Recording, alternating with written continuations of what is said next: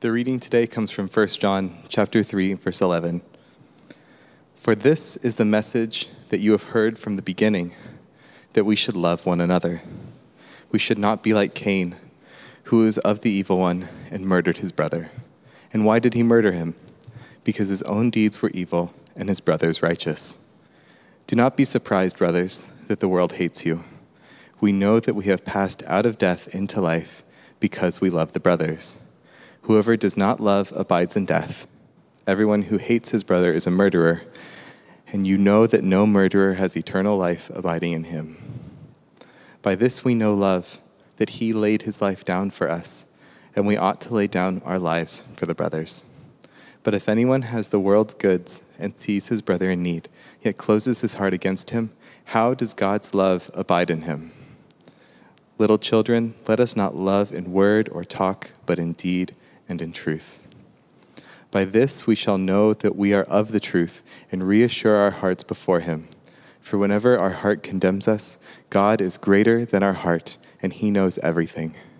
Beloved, if our heart does not condemn us, we have confidence before God, and whatever we ask, we receive from him, because we keep his commandments and do what pleases him.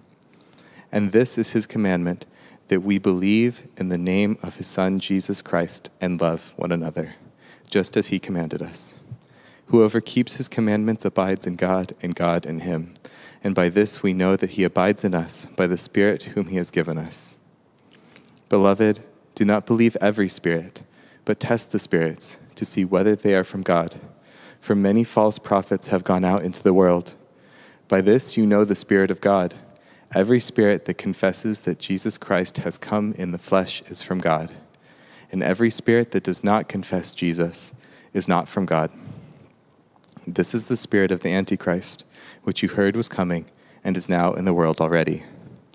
Little children, you are from God and have overcome them, for he who is in you is greater than he who is in the world. They are from the world, therefore they speak from the world, and the world listens to them. We are from God. Whoever knows God listens to us. Whoever is not from God does not listen to us. By this we know the spirit of truth and the spirit of error. Please be seated. So, in this sermon series that we're calling Stained Glass, we're talking about the different sort of lenses that we have in the scriptures for understanding what the church is and who the people of God are. And we're starting off with 1 John, because in this letter, John uses this image of darkness and light to distinguish between two different ways of being human before God. The book is full of these dualisms that bring into perspective just how different the way of light, Christ's way, is from the way of darkness, or a way without Christ. Last week, Maikon talked about the dualism that John sets up between children of the devil, or people who are walking in the way of the accuser, and children of God who walk in the way of God's redemptive love. This week's reading continues that dualism, and again, John is turning our attention back to the beginning, back to Genesis. This week, we're talking about the way of Cain and the way of Christ.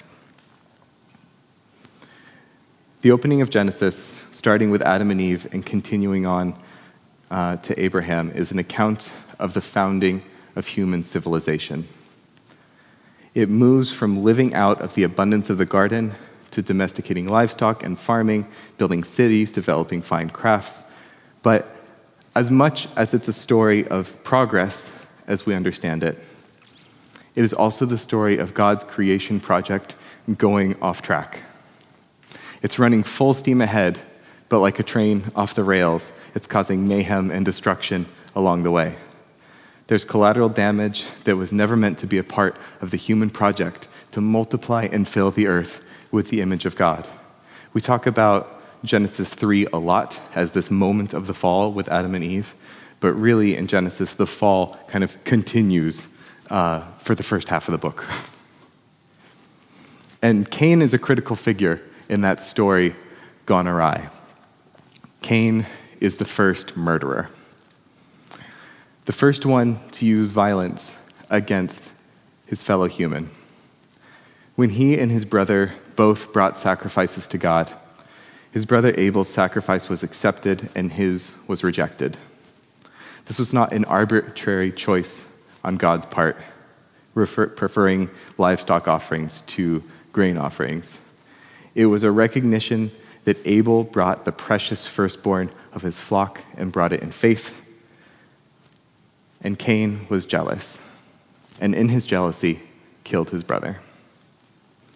That murder, that submission to jealousy, that basic hatred that comes from knowing that your brother is walking in the light and you are in darkness, that fear of being exposed became part of the fundament of human civilization. Cain was exiled, and God mercifully vowed to protect him, ordering that nobody lay a hand on Cain in vengeance, though he was a murderer. Cain went on to have a son. His son founded a city. His great-great-grandson was named Lamech, and Lamech was a powerful ruler, and he claimed for himself the divine protection granted to Cain and used terrible, reckless violence to keep his expanding kingdom under his rule. Not long after this, God sends a flood to cover the earth because he is grieved by the violence of mankind. In this framework of Genesis, we are all living in cities built by Cain's descendants. We are Cain's descendants. Our whole world is founded on the use of force. Thousands of years later, we can barely imagine a political state that does not rest at some level on the power of an army, a society that is peaceful without a police force, a form of justice that does not involve retribution, a rule of law that does not marginalize. Even if we can imagine it, somehow we never seem to accomplish it.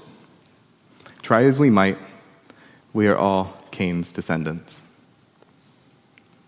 Genesis makes a critical turning point when it begins to tell the story of a people called out of the city of Cain, called into countercultural living.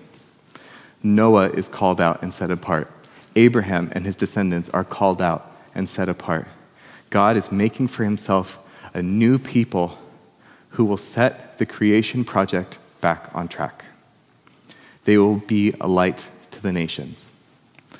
They often falter, but God has a plan to use these set-apart people to restart and redeem his creation project. The Apostle John, and Christians ever since him, have seen that new creation coming to a head as climaxing with Jesus Christ coming in the flesh. He is the firstborn of a new creation. He's the first example of a new way of being human, a new way of walking in the light. So John says here, we should not be like Cain, who is of the evil one and murdered his brother. And why did he murder him? Because his own deeds were evil and his brothers were righteous. And then immediately after about this bit about Cain, he goes on and contrasts it with the way of Christ, saying, by this we know love, that he laid down his life for us, and we ought to lay down our lives for the brothers. This way of Christ that John describes contrasts starkly against the way of Cain. In his gospel, John describes Christ as the light that comes into the world. The darkness hates the light, but has not understood it or overcome it. The light is hated precisely because it is the light in a dark world. The righteous Son is hated precisely because the powers of the world know that he is righteous, and they are not. Like Cain in the beginning, like Joseph's brothers who sold him into slavery, like countless other examples through the Old Testament, Christ was sold to the religious and political officials not because he was evil, but because he was righteous. Christ's story would be a tragedy if not for the bodily resurrection, which Paul describes as Christ's vindication. Because of the bodily resurrection, we know that Christ's way, the way he lived out and the way he taught, is God's way. It's not a tragic heroism. It is the way that God has chosen for humanity. We know what love is because Christ laid down his life for us. We have a new model for living. We learn to love properly again. We are a part of God's creation project getting back on track. We are light in the darkness when we lay down our lives for others. Cain and his world say that the way of progress, the foundation of civilization, is violence. And even if we try to minimize it, it must be there somewhere. They say it's a necessary part of law and order. But Christ shows us the way of the Creator who breathes life into his creation, who gives himself freely to those who call on him, who intends peace for his creation. It's the way of self-sacrificing love. The letter of 1 John is a warning to the churches. And this contrast between Cain and Christ is a part of that warning. Because there is a risk that Christians will start to think of Christ's way as only an archetype, as only an ideal, as only a moral. We are always at risk of loving in a word and talk, but not in deed and truth. We do this every time we see our brother or sister in need, real, physical, tangible need, and we have the means to help and close our hearts to them instead. In our head, we may still be walking in the way of Christ. We may still believe that Jesus Christ as a figure is true and the Son of God, and we may have right ideas about how we should act, but we don't do it in the flesh. There are so many ways to accomplish this that sound holy to us in the moment. I remember when the Syrian civil war started and America, my country, largely shut its borders to refugees out of fear. Many Christians I know and am close to, Christians that I love, said that it was better to love them from a distance. It was the new slogan for a while, and I still get really angry thinking about it. It was this idea that we should airdrop food and medicine, that we should send airstrikes, anything from the air. Let us do enough to convince ourselves that we are somehow loving these people without ever risking them becoming our actual neighbors. Loving from a distance was always a lie.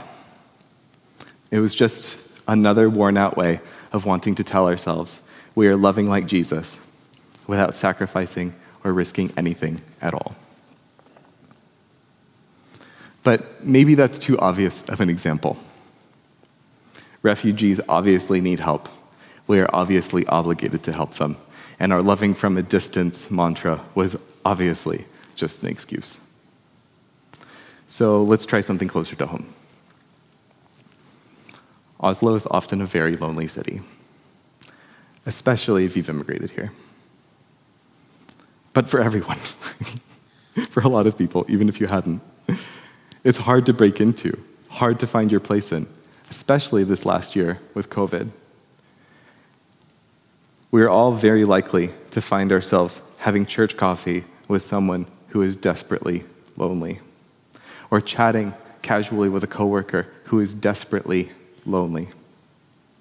And if we do nothing to make a place for them in our home, at our table, in our social circles, it may be that we are loving them from a distance too. Loving in word, but not in deed. In today's text, John says, "This is his commandment, that we believe in the name of his Son, Jesus Christ, and love one another just as he has commanded us. Whoever keeps his commandments abides in God, and God in him. And by this we know that he abides in us by the Spirit whom he has given us." There are two commandments, to believe and to love. Believe in Jesus Christ, love one another. Do not love from a distance. Do not love without sacrifice. Love as Jesus loved when he laid himself down for us. Last week, Mike opened up his sermon with the strangeness of the language that we find in the Bible and in John. And he spoke particularly about the devil, and that kind of term often trips us up when we're interpreting the scriptures. In today's reading, when we get to the beginning of chapter 4, we have some things that are just as bizarre. The phrases, test the spirits, and the spirit of the Antichrist. The passage reads, "Do not believe every spirit, but test the spirits to see whether they are from God. For many false prophets have gone out into the world. By this you know the Spirit of God. Every spirit that confesses Jesus Christ has come in the flesh is from God, and every spirit that does not confess Jesus is not from God. This is the spirit of the Antichrist, which you heard was coming and is now in the world already." Here, the term spirit is not necessarily as otherworldly or as foreign to us as it might appear. John could have been writing about teachers who are being influenced by evil spirits in an animated sense. Often spirit is a particular invisible personhood, as in the Holy Spirit or the Spirit of God. But the term spirit can also describe intentions and teachings, motivations, and other unseen driving forces behind how we think and how we act. Think Paul saying that God did not give you a spirit of fear, but a spirit of power, of love, and of self-discipline. In both cases, to test the spirits is to look into what is going on behind the scenes in someone's words or deeds. The term prophet here basically means preacher or messenger. A prophet brings a message from God, and only rarely does it have to do with some sort of future telling. Normally, a prophet speaks about God's truth in the present moment. And the Antichrist is not a single terrifying character related to the end of the world. The spirit of the Antichrist is every unseen driving force, every spirit that looks like Christ, pretends to be Christ, but in reality stands opposed to him and his way. So test the spirits. Be wary of new teachings and new slogans. Pull back the curtain on what you hear and look into the heart of the matter. And if that spirit confesses that Jesus Christ has come in the flesh, it is from God. This is a doctrinal confession, believing in the bodily incarnation of the Son of God, Jesus Christ. But it is also a confession of practice. Jesus Christ has come in the flesh. Our faith happens in the flesh. Remember John's 2 commandments, to believe and to love. To believe in the name of God's Son, Jesus Christ, and to love one another. To confess Jesus Christ in the flesh is both to believe that way, but also to act that way. Jesus came in flesh and bone, and the way of Jesus takes place in the world of tangible, physical, edible things. We are urged by John to make the way of Christ as tangible, as palpable, as real to the world as the way of Cain is by default. Every spirit that does not confess Jesus is not from God, and every love that is only a nice idea is not love. This is John's warning. Beware of letting your belief in Jesus drift so far into the world of ideas that it does not exist in flesh and bone for you. Let us not love in word or talk, but in deed and in truth.